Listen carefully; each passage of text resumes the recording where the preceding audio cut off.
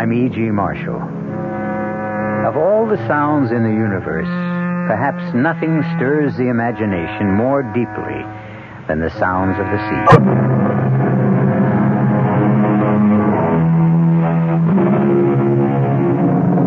Come in. Welcome. I'm E.G. Marshall.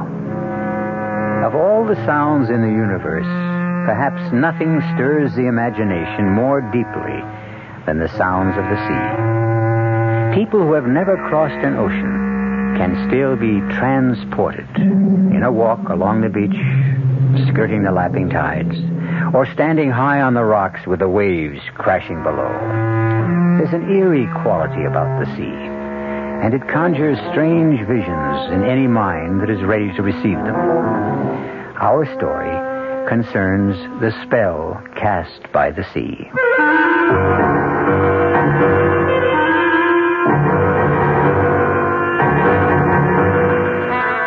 Our mystery drama, What Happened to Mrs. Forbush, was written especially for the Mystery Theater by Elizabeth Pennell and stars Patricia Wheel and Gordon Gould.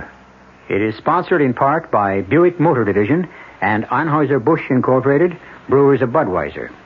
I'll be back shortly with Act One. Excuse me, madam. Oh, I'm in an awful hurry. I just wonder if you could answer a simple question for me. So do I. The question is this.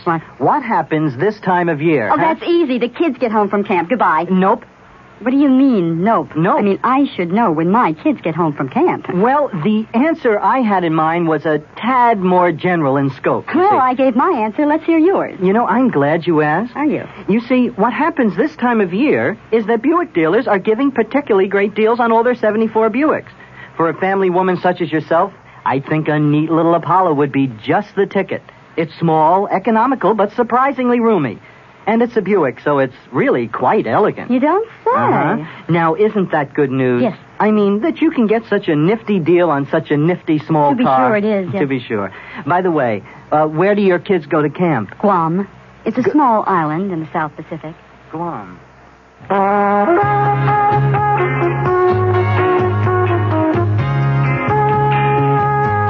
Suburban Savings in northern New Jersey would like to set you straight on savings.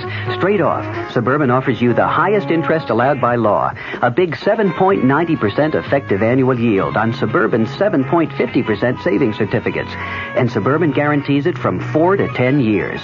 Minimum $2,500. Federal regulations allow premature withdrawals on savings certificates, provided prescribed federal penalties are adhered to. Of course, Suburban also has a whole selection of other savings plans that keep your savings headed in the right direction, straight up. Why not head straight over to your nearest Suburban Savings office, conveniently located in Bayonne, Edgewater, Elmwood Park, Emerson, Hackettstown, Morris Plains, Nutley, Paramus, Sparta, and Wayne, and let them set you straight on savings.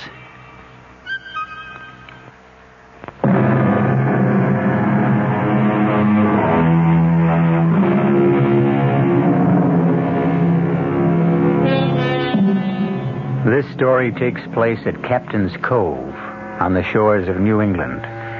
Bert and Marjorie Desmond are inspecting a picturesque old house on a bluff overlooking the sea. They're city people, and in the past they have spent their vacations at mountain resorts or in dry desert places considered beneficial for the health of their son. But this year it's different, and they're getting more intrigued by the minute as Mr. Smith, the rental agent, shows them around. Oh, Bert, the view and the window seat. I haven't seen one like this since my grandmother's house when I was a child. I'm more interested in all these carved pieces over here. What do you call this stuff? Scrimshaw. Oh, yes. The things sailors made when they had time on their hands. Old Captain had quite a collection. Most of it's over to the museum. What can you tell me about this ship model? A schooner, isn't it? Yeah, that'd be Captain Forbush's ship, Desdemona. Sank, with all hands aboard. Oh, Mr. Smith, is that an island I see way out there? Nope, that's Dead Man's Rock. Oh, what a gruesome name. Was it the scene of a shipwreck? I understand some fella got murdered on that rock. Don't rightly know the circumstances. But there is an island further on out, known as Hiram's Hideaway. Said to be the place old Captain Forbush took himself off to when he wanted to get away from his wife. Good fishing. I'll have to look into that. Bert, are you sure we really want to take this house? Let's see the rest of it. There's a fine old staircase. Beautiful railing. I don't think it's been dusted in years. This house has been closed up most of the time. That's why it's such a bargain. Is there anything wrong with it? Nope. Tight as a drum. And a real historic monument. Now, you take this room. Oh, it's wonderful. I've never slept in a four-poster bed. Oh, boy. It's a big one, too. And this door leads to a veranda. Oh, my. This porch goes all the way around the house. It always does in a captain's place of residence. A trademark, you might say. Well, sure. This is what you call a widow's walk. No doubt Miss Forbush did her share of pacing when the captain was away. Well, no pacing for me, thank you. My husband has a desk job. What do you think, Bert? About the house? Yes. In a strange way, I've fallen in love with it. But I'm wondering... Wonder no more. We're going right into that room I already call my study and sign a lease for the summer.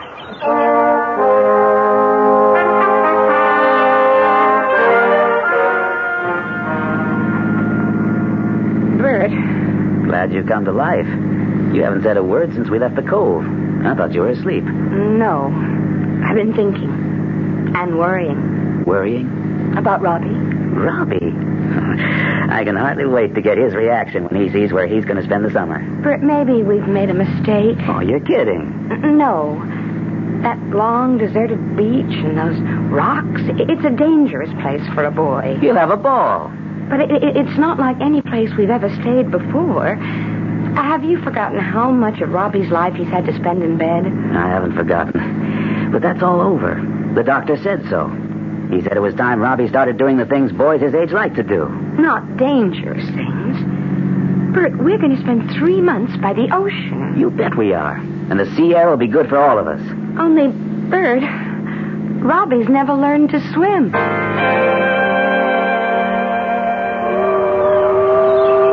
Well, Robbie, what do you think of it? Oh, man. This house is twice as good as you thought it was. I didn't remember it was so musty. The place needs airing. I'm going to open some windows. Dad, who's the old guy in the picture? Why, that must be Hiram Forbush, the sea captain who built this house. He sure has a lot of red whiskers. He sure does. You know, they knew how to paint pictures back in those days. Watch this, Rob. Walk over here and see how his eyes follow you. Sort of as though he was looking at everything you did. It's spooky. You think he's a ghost? Oh, come on, son. You don't believe in ghosts, do you? No. Well, I'll let you in on a secret. I think your mother does.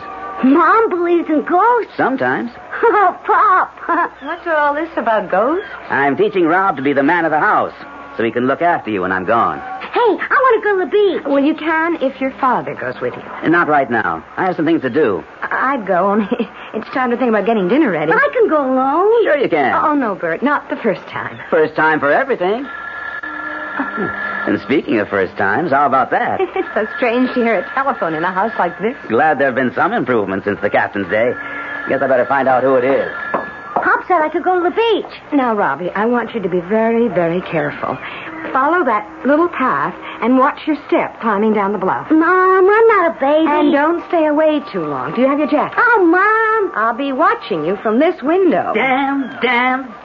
Why, what's the matter? That phone call from the office. Wouldn't you know they're having a crisis and they want me back? Oh, no, Bert, we just got here. You're on your vacation. Won't be gone long. Just for the day to help get things straightened out. But it's a 4-hour trip. I know. I'll have to start very early tomorrow morning. And I guess I better spend tomorrow night in the city. But you promised that first thing tomorrow you'd see about swimming lessons for Robbie. It was a part of our bargain. I know, honey, but it's just a matter of putting it off for a day. Oh, you said... I thought I'd asked you not to climb on those rocks unless someone... Beach club and make arrangements for swimming lessons. And we'll meet some people so that you'll know the neighbors, and Robbie will have someone to play with. Robbie, dear, what were you doing on those big rocks today? Just throwing stones in the water. Mom, I can make them skip real good. I thought I'd asked you not to climb on those rocks unless someone was with you. I only climbed a little way. Well, no more climbing, young man, until your father gets back. But he's been gone for 3 whole days. Well, he's coming tomorrow. And we're going to let him know how well we've been getting along. Go to sleep now. I'm going out on the porch to watch the moon come up. Mommy, you promised to open the window very wide so I can hear the sound of the water? Yes, dear. The weather's changing. I can scarcely see the beam of the lighthouse. It's getting all misty. And don't be frightened if you hear the foghorn. I like that sound. Night. Good night, dear.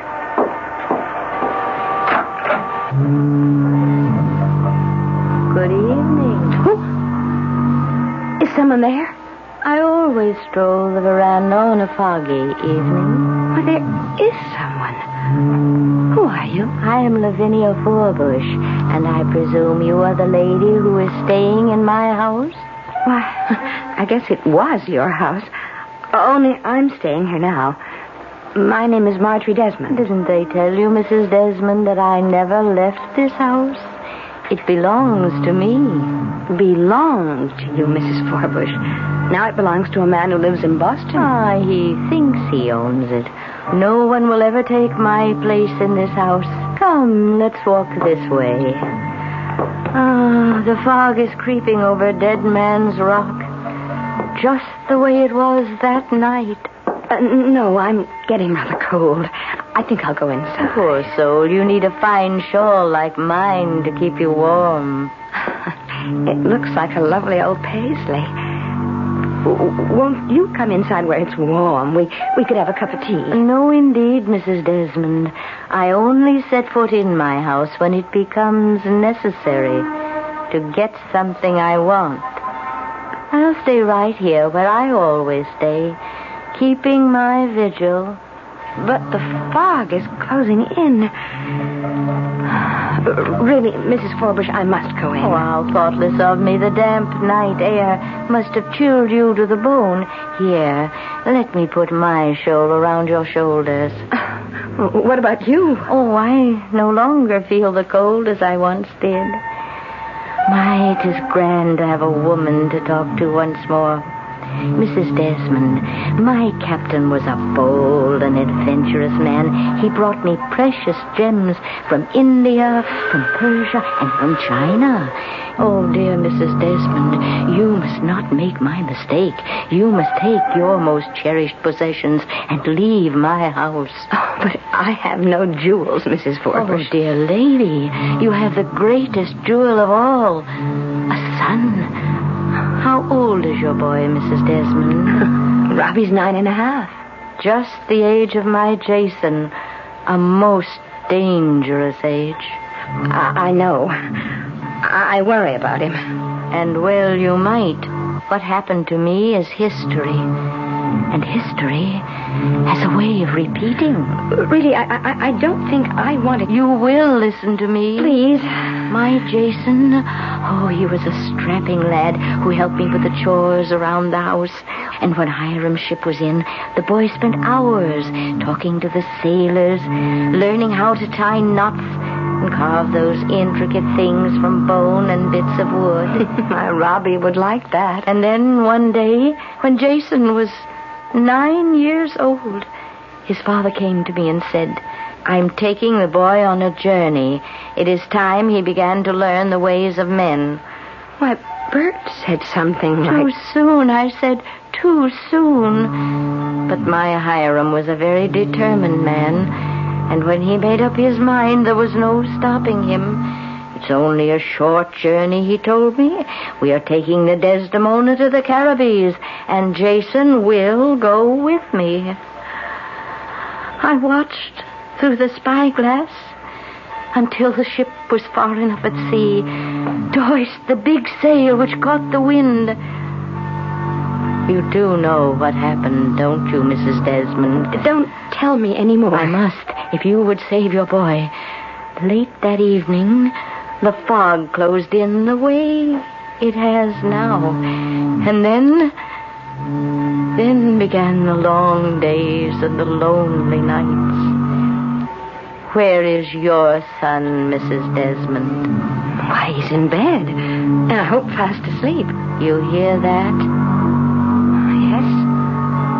Foghorn is a lonely sound. It's a lonely sound for women like you and me. when we've lost... Stop trying to frighten me. There's still plenty of time. For what? To take your son away from here.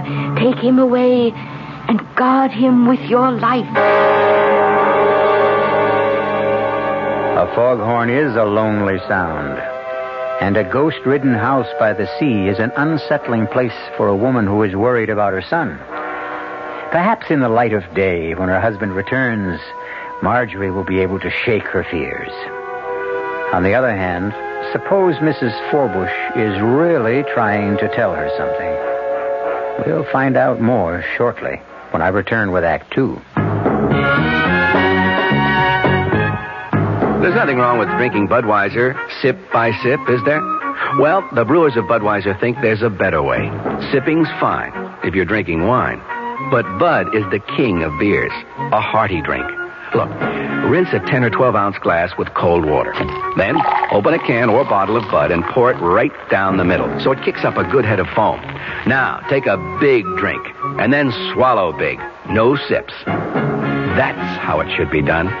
More taste, more beer drinking enjoyment. Thanks to exclusive Beechwood aging, Budweiser has a smoothness that lets it go down especially easy. Sure, it's an expensive way to brew beer, but brewing beer right does make a difference. That's why, when you say Budweiser, you've said it all. Anheuser-Busch, St. Louis.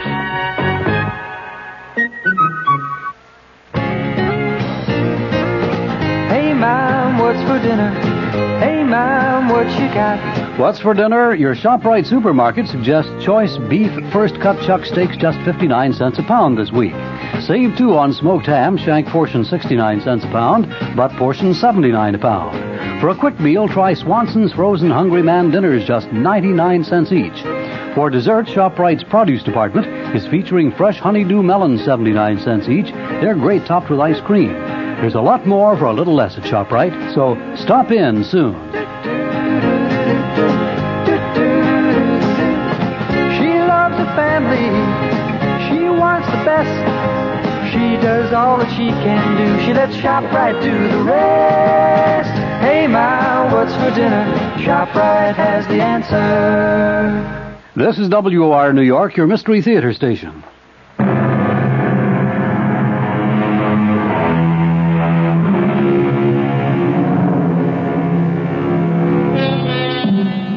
If you're afraid of what the future has in store, perhaps you look to the past for guidance. But Marjorie Desmond has had a strange encounter with the past, which only bolsters the fears she already has for her son. Is it possible that a ghostly presence from a former time can prevent or promote an impending disaster? Marjorie's husband has returned from his business trip, and we'll soon find out how he feels about what's going on. Bert, it's so good to have you back. Way longer than I expected. But I've only been gone a few days. Same old thing. You should be used to it by now. But this time it was different. I mean, this place... Well, now, tell me what you and Robbie have been up to. Bert, I want to show you something. Hey, where did you get that paisley shawl? I like it. So do I. It has such nice mellow colors. Where did you find it? In the old captain's sea chest? No. It was given to me. Well, that's a nice gift. Who's been around while I was gone? You're not going to believe this. Well, let me guess. It was given to you, only it wasn't really a present. You had to pay some enormous sum for it, and now you're afraid to tell me how much it cost. No, Bert. And I know you won't believe me. I won't believe you if you say Captain Forbush came to the door and said, "My dear Mrs. Desmond, please let me in. I've returned from a long and tiresome journey, and it would please me very much if you would cook up some bacon and eggs." No, Bert. It wasn't Captain Forbush. I'm happy to hear that. It was Mrs. Forbush. What? You're going to laugh. I know you won't understand, and I didn't either, only it happened. For heaven's sake, Marge, what happened? It was a foggy night. You sure? Spooks always come out on foggy nights. Now tell me, where did you really get that shawl? I got it from Mrs. Forbush. Let's not play games. I'm tired. She was there. She was where? On the widow's Oh, ball. cut it out. I talked to her, and she told me what happened to her husband. Sure. Mr. Smith told us that. The captain was lost at sea. But Jason... Who in heck is Jason? Their son. Marge, would you please talk sense? Now, where did you get that shawl? I told you from Mrs. Forbush last night when we had a long talk. Now, I've heard everything. Okay, it's a joke. And I do think it's pretty funny. We're living in a haunted house, so let's enjoy it. If you don't want to tell me where you found that thing, okay. I'll play your game. At least until tomorrow. Don't you want to hear what she had to say? I don't want to hear any more of this crazy story. Come to bed. And tomorrow we'll have a great big laugh over this whole thing. And maybe you'll remember where you really found that shawl.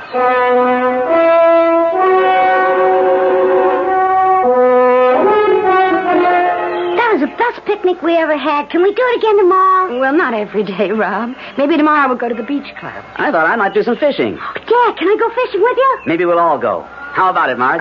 Count me out. You know how I feel. I know. You like to eat the poor little critters, but it's cruel to catch them on those nasty hooks. Well, it is. Robbie and I may just go off and forget to come home. Take your son away from here. Take him away and guard him with your life. Well, honey, what's the matter? You look as if you'd seen a... It's nothing, Bert, nothing. I just have to be alone for a minute. Hey, Dad, what are all these things over here on the shelf? That's called scrimshaw, Rob. Scrim? These are things that were made by sailors a long time ago. When they were on those sailing ships and the sea was calm, they didn't have much to do. So they carved pieces of bone or wood and painted shells. I'll bet I could do that. You'd have to learn how to use a knife. Would you teach me, Dad?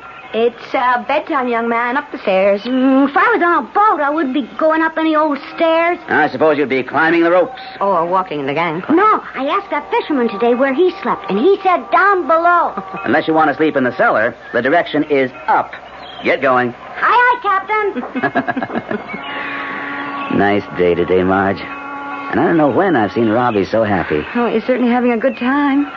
And tomorrow when we go to the beach club, we can make arrangements to have him start taking swimming lessons. I'm not sure they have regular classes. Then we'll get him a private instructor. Marjorie, I am perfectly capable of teaching him myself.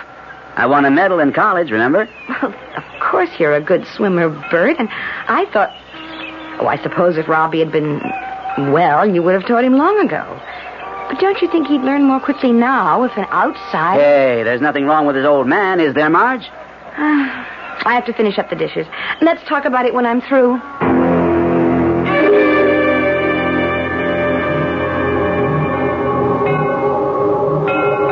Robbie? Don't be frightened. I want to talk to you. Such a mom? No, I'm the lady who lives here. My name is Mrs. Forbush. Say, do you know the man with the red whiskers? He is my husband. Maybe you could tell me about that boat on the shelf downstairs and all those other things. That ship was one of the proudest vessels to sail the seven seas, and Captain Forbush himself made that model. You think it would sink if I tried to sail it? Oh, you must never, never try. Oh, my dad won't let me even touch that boat with the sails. But I can play with the other things. You know, the bones and the shells. I know. And I brought you one that was a favorite of my son. He was just about your age. Now, do you have a candle I can light? There is one over there in the bureau, but I could just turn on this light. No need to waste electricity. I never had it in this house. That doesn't look like a match to me. A tinder box. Best thing in the world for striking a light. There. Now, Robbie, what do you think of this? Wow. What a big shell. This is for you, Robbie. To keep for Jason while he is away. Where's he gone? I'm hoping you will help me find him. Oh, I'll be glad to help you. Because if he was here, we could climb the rocks together and explore that pirate's cave. We'll look for him, Robbie. We'll look for him together. So now, if you will come with me... I couldn't go anywhere without asking permission. But this is my house, and I am giving you permission. But I still couldn't go without asking. Quickly, boy. Come on. Put on your clothes. Mom! Dad! What is it, Rob? Why, Robbie, what are you doing with a candle burning? You know how dangerous. I didn't light it, Mom. You tell them, Mrs. Where is she? Where's who? That lady, Mrs. Forbush. She was standing right there. Oh, good Lord, not in here. Rob, there's no one else in this room. You've been having a dream. No, Dad. Honest, she was here. Look what she gave me. Not you, too. Say, that's a very interesting shell. So where did you find it? Dad, I didn't find it. Mrs. Forbush said it belonged to her son and I could borrow it until he comes back. That's a likely story. You can make up a better one than that. But that's exactly what she said.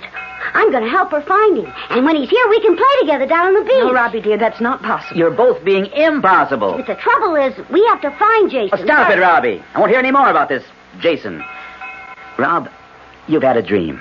It seems very real. But now it's over.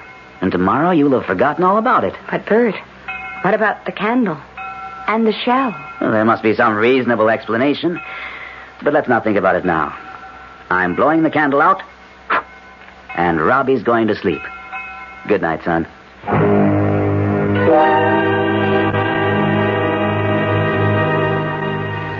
You've been playing a joke on me, and I'll admit it's been a good one. You were very clever to get Robbie to go along with you. And I must say, he played his part well. But I can think of better games for a boy his age. This was no game, Bert. You didn't coach him to put on that act? Of course I didn't.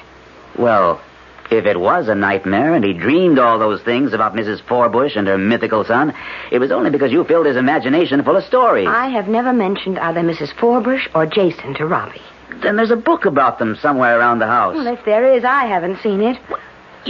You must have had one of those imaginary conversations out loud, the way you do sometimes.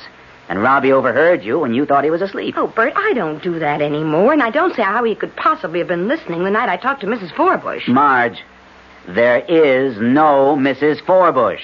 How would you know? You weren't here. Honey, we're taking this whole thing too seriously. Mrs. Forbush lived nearly 200 years ago, so she can't be hanging around here now. I suppose you're right. That's my girl. Give us a smile. Well, I'm trying. Now repeat after me. No more conversations with Mrs. Forbush. No more conversations with Lavinia Forbush. Where'd you get that kooky first name? Well, she told me. Okay. No more conversations with Lavinia Forbush. And what will we tell Robbie?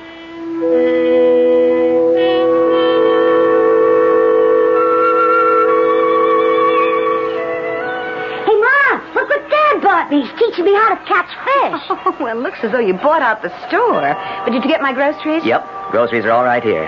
But hold off on the steak. We just may come back with something very special for the frying pan. Look, Mom, my very own rod. Did you ever see one of these? This is a reel. Yes, dear, it looks like a very nice reel. Where will you use it, down at the wharf? Nope. We're going to get Rob off to a really good start. I've rented a boat. What kind of boat? Oh, just a putt-putt. You know, one of those flat-bottom jobs with an outboard motor. But you aren't going out to sea. Sure.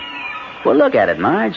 Smooth as glass. What do you know about the tides and the currents? Marge, we aren't planning a trip to China. Where are you going? To that island. It's so clear today, you can see it from here. Don't you worry about a thing. See? I bought him a life jacket, and he's going to wear it every minute of the time. We promise, don't we, Rob? Sure, Pop. Promise me you won't go far? I told you, we're only going out to that island. When Mr. Smith said the fishing is good.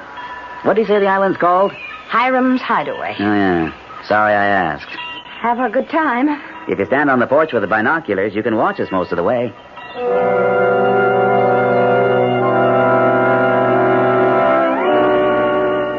Well, Mrs. Desmond, I'm sorry you did not heed my warning. Oh, no, please don't come back. I've not been away. But I don't want to talk to you. It was bad enough that you upset me, but you had no right to bother my son. It was you who interfered, Mrs. Desmond. You and your husband.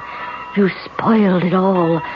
I was trying to save your son before this happened. Nothing has happened, Mrs. Forbush, and I won't let you alarm me anymore. But you are alarmed, Mrs. Desmond, and well you might be. Why did you let him go? See, they are already out of sight. And if you don't act quickly, you'll never see either your husband or your son again.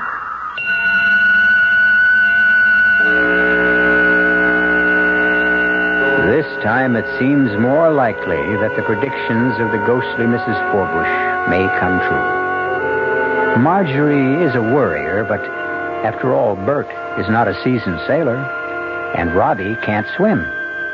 No, they're not setting off for China, but they are tempting fate. And it's too late to turn back now.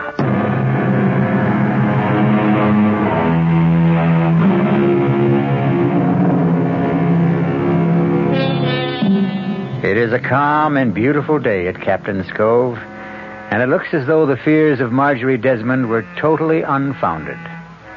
Father and son have explored the island. A whole new world has opened up for a boy who has been housebound much of his life. And Bert is savoring the joys of feeling a new closeness to his son. It is late afternoon, and they are heading back reluctantly to the mainland. Hey, Dad, can we do this every day? I'm going to catch a bigger one next time. For a first try, you did very well. Maybe we can go deep sea fishing someday. Maybe tomorrow. Could we? Hey, we're doing all right with these smaller fellas. Flounder's good eating. You'll see. Bet Mom will be surprised. We caught 1, 2, 3, 4. Hey, Dad, remember what you promised about that rock? Oh, it's late, Rob. I think we better not. But you promised, Dad. Honest, it'll only take a minute. Well, I'm not sure I can get right up to the rock. The water's starting to get a bit choppy. Where was it you saw that piece of driftwood you wanted? Up there, see? Looks just like a couple of deer's horns. Otherwise known as antlers. Only I'm going to turn it into whatever that other word is. Scrim, you know. Hey, stop the boat, Dad. It's right up there. I can't just stop the boat, Rob. There's no place to anchor. I could almost reach it if I stood on the seat. Get down, young man. Now, what did I tell you? There's a tricky tide around here. He'll come back some other time. Oh, but Dad, that piece of wood will be gone. Sometimes the waves go all over those rocks. I'll never find a piece like that one. Oh. I'll try again. It's calmer over on this side. Slow down some more, Dad. But there's no way to come in. Like that flat place on the rock.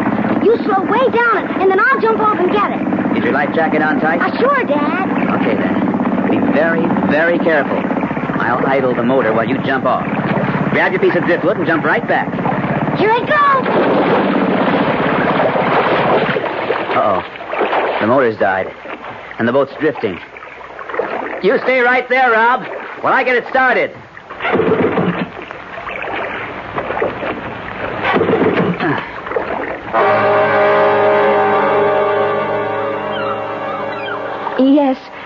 Yes.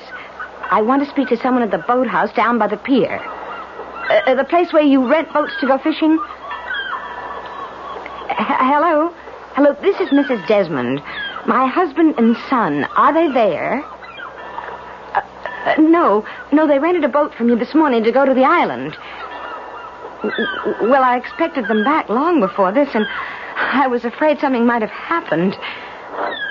Well, I know it isn't late, but it is beginning to look stormy, and I can't see the island anymore. Could you send someone out to look for them? The Coast Guard Patrol? How do I reach them? No, thank you. I'll go to their station down on the beach.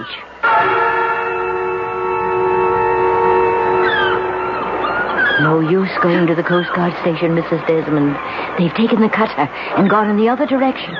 But Bert and Rob, I'm afraid they're in trouble. They are in trouble, Mrs. Desmond. Out by Dead Man's Rock. Then we must send someone after them. No one to send, unless we do it ourselves.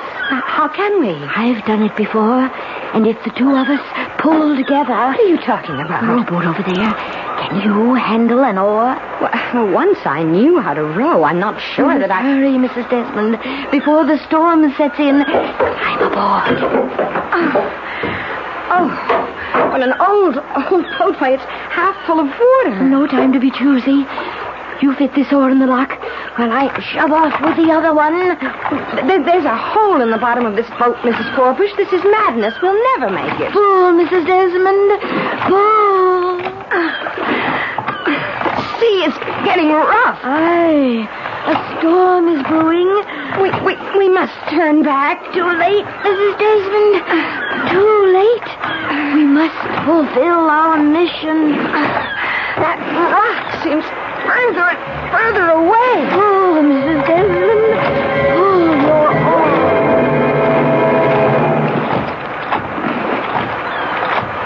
It's no use, Mrs. Forbush. We're going to stay away from that warning bell.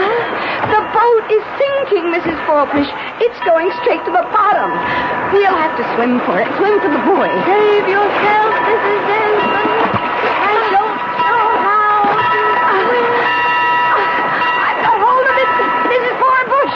Mrs. Forbush. Help! Help!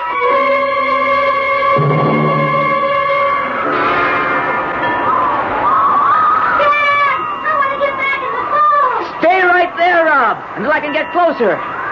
I can't seem to get this darn motor started. Hello! Who are you? Hiram Forbush, at your service.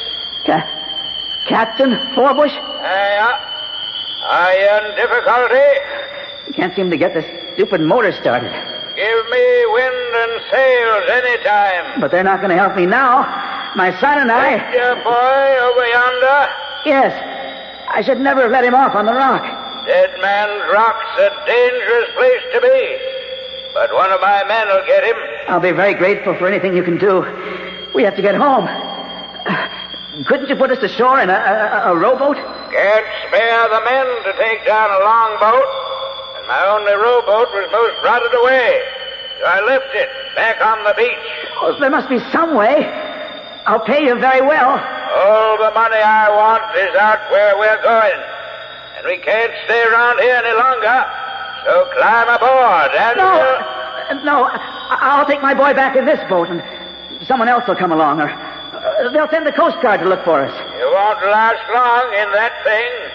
There's a storm coming up.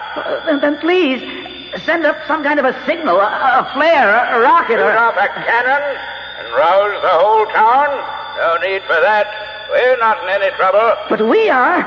My son and I. You know how it is. I believe you have a son. I always wanted a son. Fine boy, this one.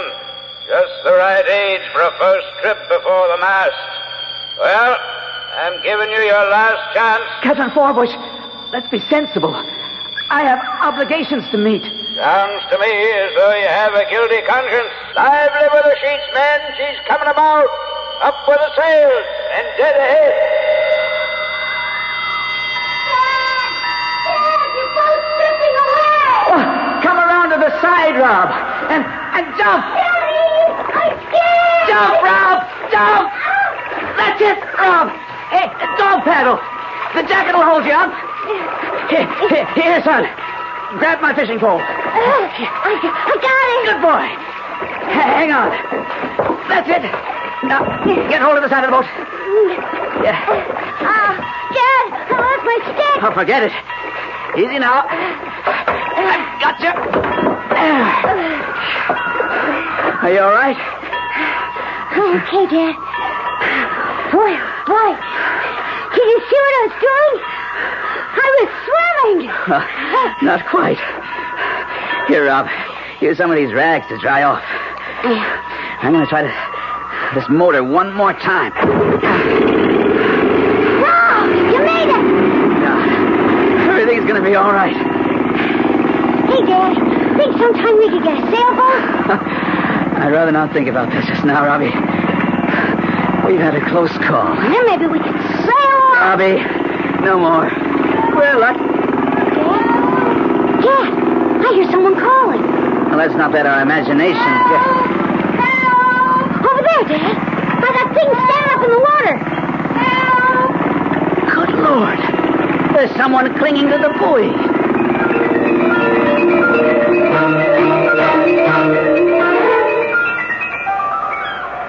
Marge, are you warm enough? Never felt better. And now, Marge, if you feel up to it, will you please tell us what in the name of heaven you were trying to do? I started out in a rowboat. That rickety old rowboat that was down on the beach? Oh, yes. Did you know it was there? I hadn't seen it before. That boat must have been 100 years old. Why did you... I can't explain what was going on in my mind. Or at least you wouldn't understand. You see, I had this awful premonition that something terrible was going to happen to both of you and that I must row out as far as that rock to save you. Well, the boat sank and mercifully there was that buoy and then you came along. Please don't ask me any more questions because now that you're both safe, all those crazy notions I had are gone forever. But something did happen, didn't it, Bert? Something happened, all right. We were starting back when the motor conked out. And you won't believe this, Marge, but suddenly everything was deathly still. And out of nowhere came this big old ship, like the one in the model over there. That's right, isn't it, Rob? Oh, Dad. And over the rail leaned that face with the cold blue eyes and the bristling red beard. None other than Captain Hiram Forbush. Oh, you're being mean, Bert, but I guess I deserve this. Go on. You don't believe me, do you, Marge? But I tell you, there he was, big as life. I begged him to take us back to shore, but he said he was heading for the Caribbees. He had Robbie up on the deck while I was trying to start the motor. And then that sailing ship started to take off. And I looked up, and that's when I yelled to Bobby to jump. Hey, Dad, that's the best story I ever heard. Now can I tell Mom what really happened? What really happened? You see, Mom, it was like this. I saw this piece of wood like antlers on that big rock. And I wanted to make something out of it. You know, some of that scrim stuff. And I begged Dad to let me get it. So he slowed down the boat and I jumped off. Oh, that was dangerous, Rob. Well, it would have been all right, except the motor conked out and the boat was drifting away. So I had to jump in the water, or I'd still be on that rock. And, oh, Mom, I was scared. But I almost swam. A swimming lesson for you tomorrow, Robbie. I promise. Mom, you tell me something, please? Yes, dear. What happened to Mrs. Forbush? Well, Robbie, why do you ask a question like that? I've been worried about her. She drowned, didn't she? Yes, Robbie. She drowned. But that was a long, long time ago.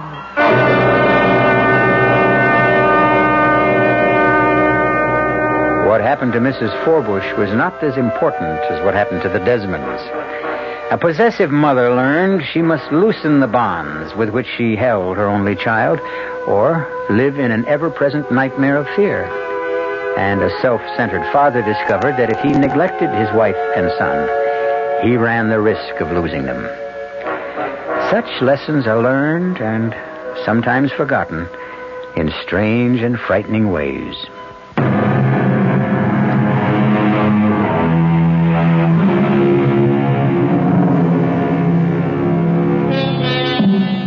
The ghost of Mrs. Forbush has been laid to rest. But the captain, since no trace of his ship was ever found, you may see the Desdemona sometime off in the mists on a foggy day. The sights and sounds of the restless ocean stir something deep within the soul. There are countless tales to be told of the sea. We'll look for some, to bring them along with other probings into those things which touch the dark and mysterious recesses of the human mind. Our cast included Patricia Wheel, Gordon Gould, Billy Lou Watt, Mary Jane Higby, and Guy Sorrell. The entire production was under the direction of Hyman Brown. This is E.G. Marshall inviting you to return to our Mystery Theater for another adventure in the macabre. Until next time, pleasant dreams.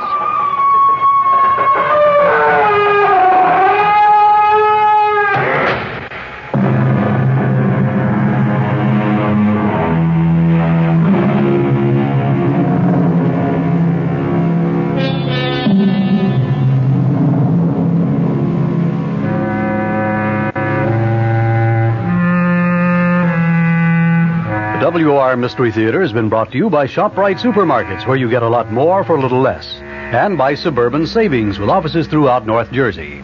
The preceding Mystery Theater program is furnished by the CBS Radio Network. I'm Fulton Lewis in the Mutual Broadcasting System studios in Washington, D.C. Now, my commentary. President Ford carrying through with an idea that he unveiled only days after he took over the presidency. Today officially offered judicial forgiveness to thousands of Vietnam-era draft dodgers and deserters. Forgiveness on one condition, namely that they reaffirm their allegiance to the United States and work for up to 24 months in public service jobs to really underscore that allegiance. The amnesty program became effective immediately today when the president signed a proclamation and 2 executive orders during a brief nationally broadcast appearance in the White House Cabinet Room. Under that program, draft evaders and military deserters who have not been convicted or punished can turn themselves in before next January 31st, reaffirm their allegiance to the nation, and agree to spend up to 2 years in approved public service jobs, such as hospital orderly. The length of service, the president explained, could be reduced for mitigating circumstances. For men already convicted or punished for desertion or draft evasion, the president established a 9-member clemency board to review their cases as equitably and as impartially as is humanly possible. Just to ensure that the cases will be heard with a very sympathetic ear, the president appointed Charles Goodell, the former Republican senator from New York, and probably the most outspoken of all Republican critics of U.S. involvement in the Vietnam War, as the new chairman of the new Clemency Review Board. A second member of the board, the Reverend Theodore Hesburgh, has spoken out in favor of unconditional amnesty, and thus will be a second sympathetic listener to clemency appeals. He is, of course, the president of Notre Dame University, and like Goodell, he was a very ardent critic of U.S. Vietnam policy. Men now in prison will have their cases reviewed first, and officials said that their confinement would be suspended as soon as possible. The president explained that in dealing with amnesty, he was following the precedents set by other presidents who faced similar post-war situations. He specifically mentioned Abraham Lincoln and Harry Truman, a Republican and a Democrat. The president added, quote, "My objective of making future penalties fit the seriousness of each individual's offense and of mitigating punishment already meted out in a spirit of equity has proved an immensely hard and complicated matter, even more difficult than I knew it would be." He recalled his own words in announcing back on August 19th that he would give the men involved a chance to, as he said then, to earn their return to the mainstream of American society. With the divisive Vietnam War over for more than a year, the president said, "I was determined then as now to do everything in my power to bind up the nation's wounds." You may be interested in some of the technical aspects of the amnesty order that was issued today by President Ford. Returning draft evaders will be required to report to U.S. attorneys within 15 days after they arrive back on American soil, while deserters will have to report to military commanders within that same grace period. Attorney General William Saxby said that he estimates that 2,500 draft resistors are going to take advantage of the conditional amnesty offer, and he said a larger number of deserters will also do so. Questioned by newsmen as he left a congressional hearing, Saxby said that the president's plan goes right down the line with recommendations submitted by both the Justice and the Defense Departments. Congressional reaction to the president's announcement was pretty mixed. Senate Republican Whip Robert Griffin of Michigan hailed the president's decision as a courageous, compassionate move, while House Republican leader John Rhodes of Arizona said that it should have broad support on Capitol Hill. Among the Democrats, House Speaker Carl Albert said that he is accepting the president's leadership, but he added, quote, "I don't know what he is going to do." Senate Majority Leader Mike Mansfield said that he will give full support to the program, but Alabama Democrat Senator James Allen seemed to be critical, saying that the action is going to be unfair to those who did serve in Vietnam. Senator Allen's view seemed to be the view of spokesman for some of the nation's veterans organizations. John Stang, the commander-in-chief of the Veterans of Foreign Wars, said here in Washington today that the president's action does a gross injustice to those who did serve honorably, those who died and received wounds, and those who were for so long imprisoned. Stang said that the veterans do not want revenge. He said all we ask for is justice. The president's program provides amnesty in exchange for the up to 2 years of alternative duty in public service jobs. Stang took issue with the idea of those public service jobs. He said, "Why provide jobs for those who would not serve in Vietnam when the unemployment rate for the young Vietnam veterans is now over 10%? William Houck, the national adjutant of the American Legion, said that the president's plan violates the principles for which millions served their country honorably. Thousands died in combat, and thousands more were wounded. Bus Mills, the executive director of the National League of Families of American Prisoners and Missing in Action in Southeast Asia, was equally unhappy about the president's announcement today, saying, "We are completely bewildered and disillusioned." He complained that the president announced his amnesty program before he announced any plans to obtain an acceptable accounting for the 1,300 U.S. servicemen that are still unaccounted for in Southeast Asia. On the other side of the coin, Mary Ramberg of the Mississippi chapter of the American Civil Liberties Union said that those who evaded service have committed no crimes, and yet the justice they're getting is really a mock trial outside the judicial system. Stephen Wayne Trim, a former Chatham, New York resident now living in Hamilton, Ontario, fled to Canada in 1969 after an appeals court refused to overturn his conviction on draft evasion charges. Trim, who sought exemption as a conscientious objector, was charged with bail jumping when he fled north. He said today that President Ford's plan leaves too many questions unanswered. He added, "I would have to be assured, even if I may get amnesty for the initial conviction, that I will have immunity from the bail jumping charges." As for the job program, Trim said, "It depends on the work. I have nothing against humanitarian work if it is truly humanitarian, but who knows yet what it is precisely going to be." Here are some of the statistics regarding the program that was unveiled today. Officials say that about 15,500 draft evaders are potentially eligible for the clemency. Of these, about 8,700 have already been convicted, and another 4,350 are under indictment. Of those under indictment, 4,060 are listed as fugitives, and an estimated 3,000 of them are currently in Canada. Prison sentences now are being served by 130 persons who were convicted of draft evasion. According to officials, some 500,000 incidents of desertion falling within the scope of the clemency program were recorded during the Vietnam War. They said 660 deserters now are serving prison sentences or are awaiting trial, and about 12,500 deserters are still at large, with about 1,500 of them in Canada. To be eligible for clemency, deserters would have to have committed offenses between August 4th, 1964, that is the date of the Senate's Tonkin Gulf Resolution, and March 28th, 1973, the day the last U.S. combat soldier left Vietnam. Clemency will not be considered for deserters or evaders who face other unrelated charges. The President's proclamation today did not specify the types of jobs under the alternate service program, but officials said that they would be the same as those filled by conscientious objectors in the past, and roughly half of those jobs were in hospitals or other institutions, such as homes for the elderly. The salaries would be paid by the private employers. Officials said mitigating factors include cases of extreme hardship, willfulness of the violation, and the individual's behavior during the time he was being sought. By way of comment, it seems to me that the President's action today was very much in harmony with his handling of the Richard Nixon case. In both instances, Mr. Ford apparently has tried to weigh the facts of the situation and then do what he thinks is just. In both instances, in my view, justice has been the net product. Justice, as I discussed last week, is merited reward or punishment, or so it is defined in Webster's dictionary. In the case of Richard Nixon, there has been an admission of some misconduct, or at least mistakes on the part of the former president, and there has certainly been punishment, the end of a political career and perhaps even of a private business career, plus the personal anguish that has touched not only Mr. Nixon but his entire family, and of course in the Nixon case, there is also the added problem of an apparently serious illness, a very serious illness, which Mr. Ford may well have taken into consideration when he spared Richard Nixon of any prosecution for any criminal offenses which may have been committed during his presidency.